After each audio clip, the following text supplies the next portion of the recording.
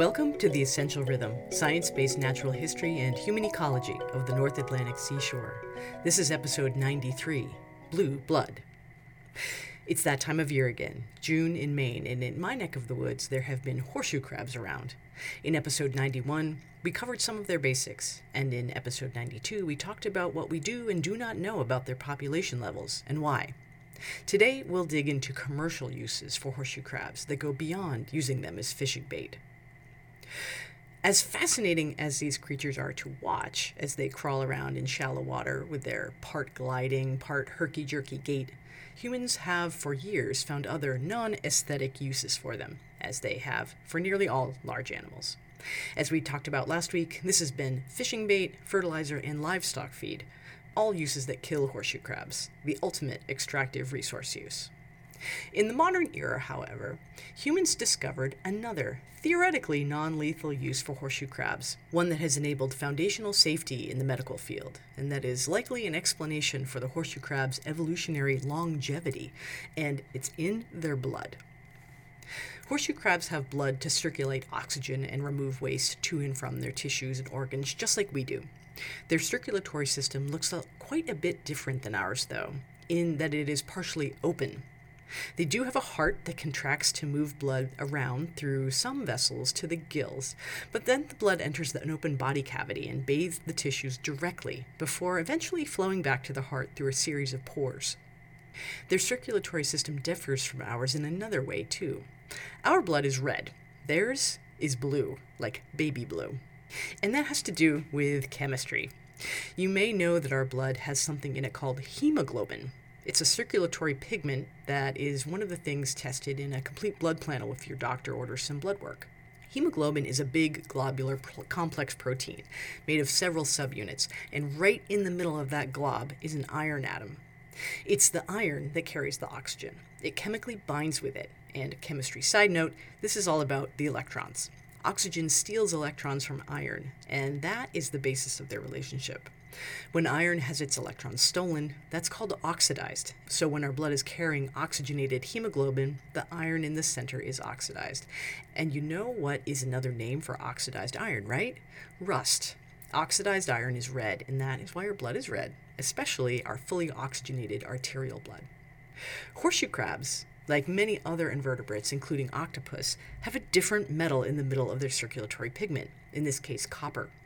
When you think of copper, you probably think of a shiny penny or a copper roof. But copper in its oxidized state, when oxygen has stolen electrons from it, is blue or blue-green. Think of the Statue of Liberty.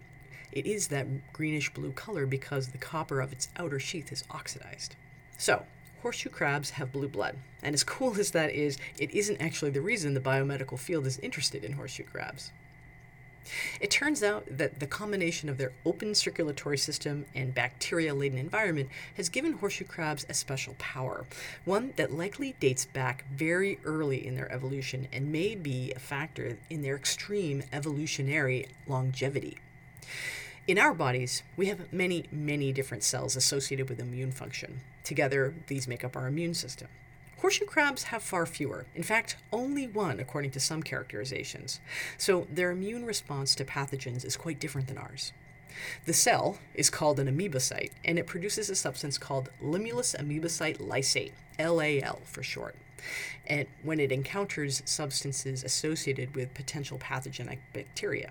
In the horseshoe crabs, if an amoebocyte encounters a bacteria that has managed to get inside the body cavity of the animal, it releases LAL, which causes a gel to form, effectively trapping the possible pathogens.